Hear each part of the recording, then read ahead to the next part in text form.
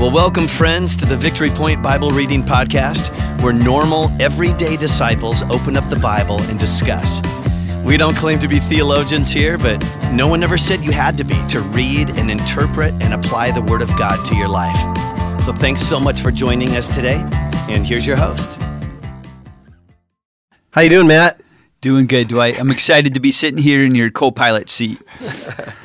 Well, as our regular listeners know, Tuesdays are Testimony Tuesdays, so we love to just get into the storylines of our guests and find out, when did Jesus become real to you? I would love to. I've heard it, but I would love for you to share it with our guests. Yeah, for me, it was back in middle school, with my uncle. Just in the back seat of his car, going to an event at his church, a father-son banquet, and he invited me to pray what we typically call the sinner's prayer.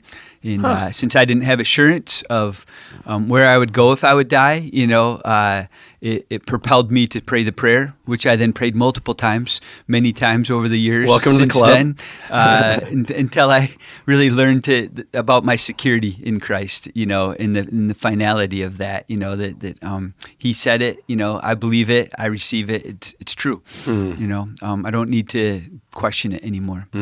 That's when Christ became real to me. I thought I'd love to share just a quick story of just testimony more recently. Of just God's activity and God's work at my life. I mean, I'm really encouraged. I'll be, just to give it a little context, and to be really honest, if we were to go back 1 year ago, this time of year in 2021, I think I could look back with hindsight and just acknowledge that was maybe one of the lowest seasons that I've ever experienced in my life, just personally, emotionally, mentally. I think just dealing with some spiritual battle, maybe dealing with just some feelings of discouragement, maybe even depression at moments. But just was just in a low spot. It was my turn to have a wilderness and a valley kind of journey, which everyone goes through at some point in their lives. Sometimes we bring it on ourselves, but sometimes I think it's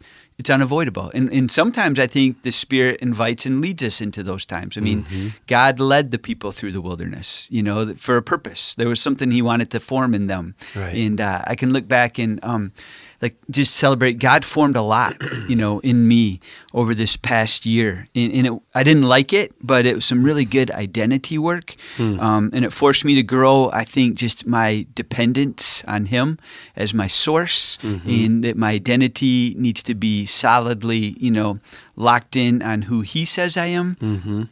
And I feel like, this God really spoke to me in July out of 1 Kings 19, just through the story of Elijah after his victory on Mount Carmel, and then his subsequent sort of depression, and God, I've had enough, take me home. And the Lord just have a drink, have some bread, take a nap, keep going. And we know that the Lord then has a word for him down the path, in a gentle whisper. And I just feel like I'm just celebrating God's goodness and His faithfulness. That I'm sitting here 1 year later, not a perfect life, and still don't have everything figured out, but man, just God is just so good, and He's so kind. And I just feel like there's this uptick of God's activity around me and in me right now. I feel like around Victory Point, in the span of the last 10 days, I've had 4 different people either text me or Marco Polo me, Crow, just with these words from the Lord. That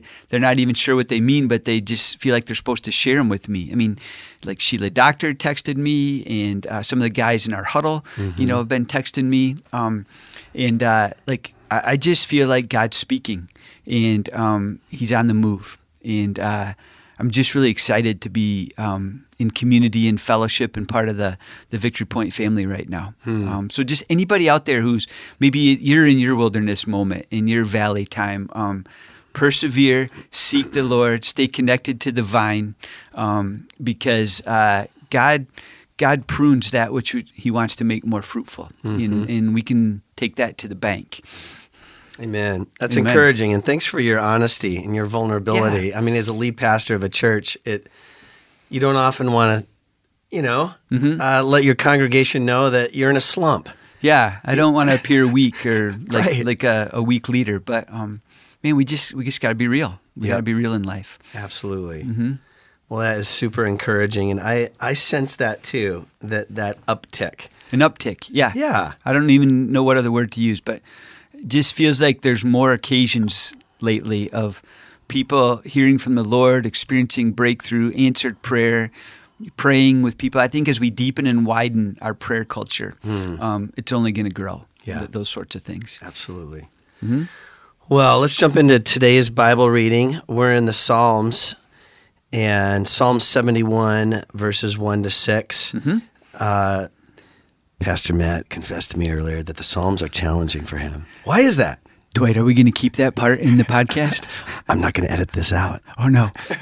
I don't know. I think just that maybe because it's poetry and stuff like that. I love, like, we're in the book of Mark right now. I love the action-packed narratives. Right. Yep. That's what speaks to me. You know, these don't. But I will say, I appreciate and have grown to appreciate, especially the last year or two, like how the Psalms are just this open book of rawness. Yes. Like you can just be real and honest. You can let God have it. Yep. You can like say, God, like just smite my enemies. Like just tear them down. May their children be childless and this and that. Oh, but I praise you, Lord. And so I have grown in my appreciation of like the realness and the rawness. And Earl and I were praying with Jill Lehman just this past Monday on the week we're recording this and remarking about the same thing. We were just going to the Psalms like, man, let's just cry out. Let's just cry out like the psalmist did. Yes. Because it feels like God's inviting us to. It does. Yeah.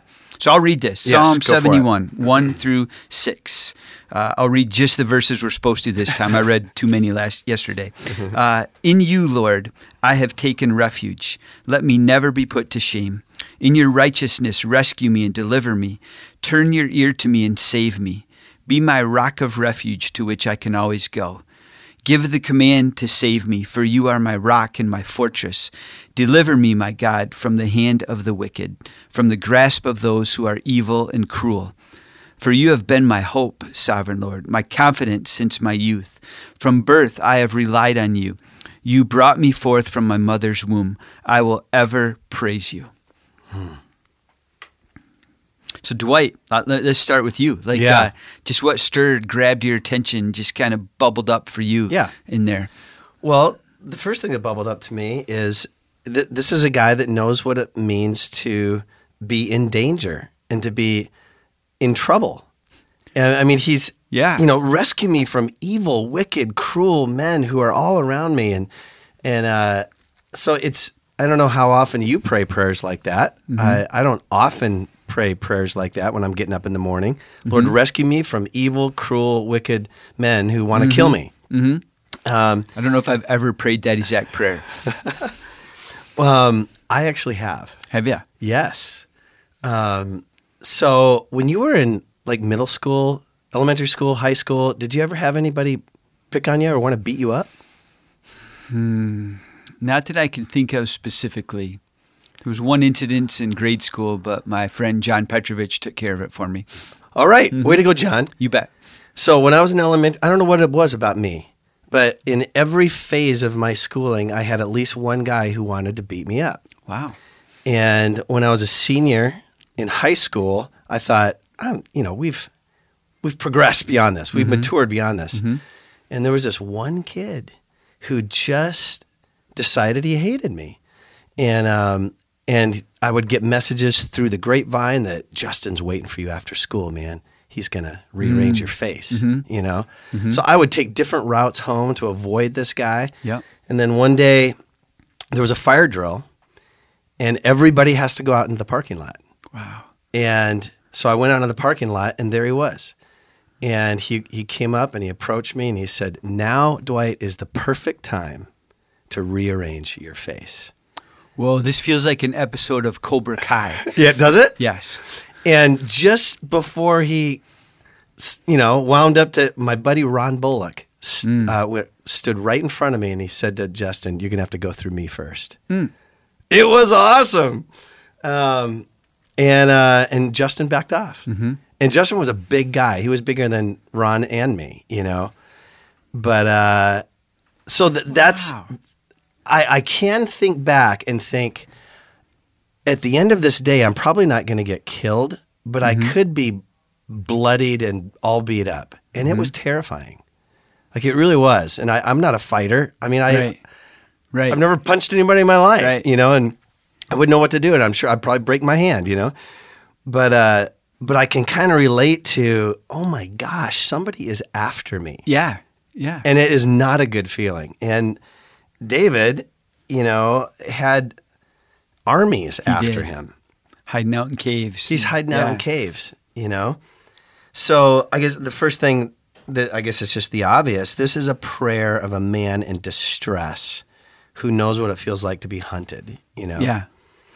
And it feels, and that's what's beautiful about the Psalms is they relate to everyday emotions, everyday situations, feelings.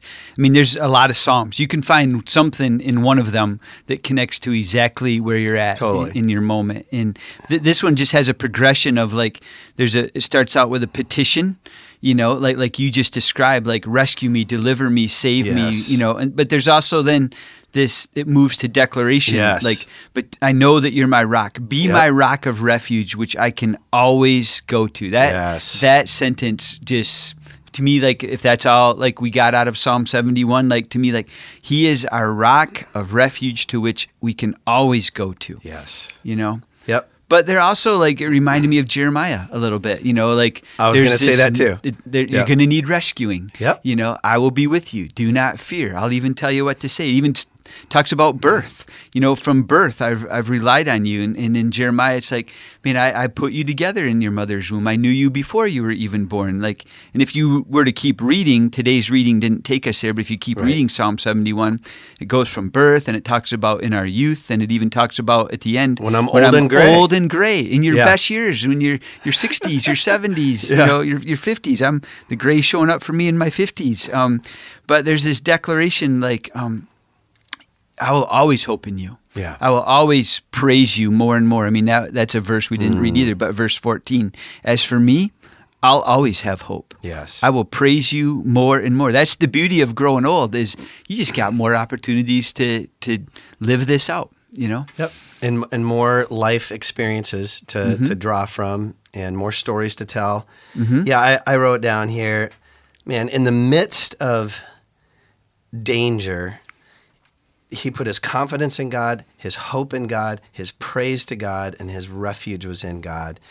So it's actually a very uplifting, and faith building psalm at the same time. And I loved when it says, "When I'm old and gray," because I'm mostly gray at this point. And then he says, this is beyond our Bible reading, but he says, "Till I declare your power to the next generation." Okay. That's a calling of the older generation. That's right. Like, who are you investing in? That's exactly right. Yeah.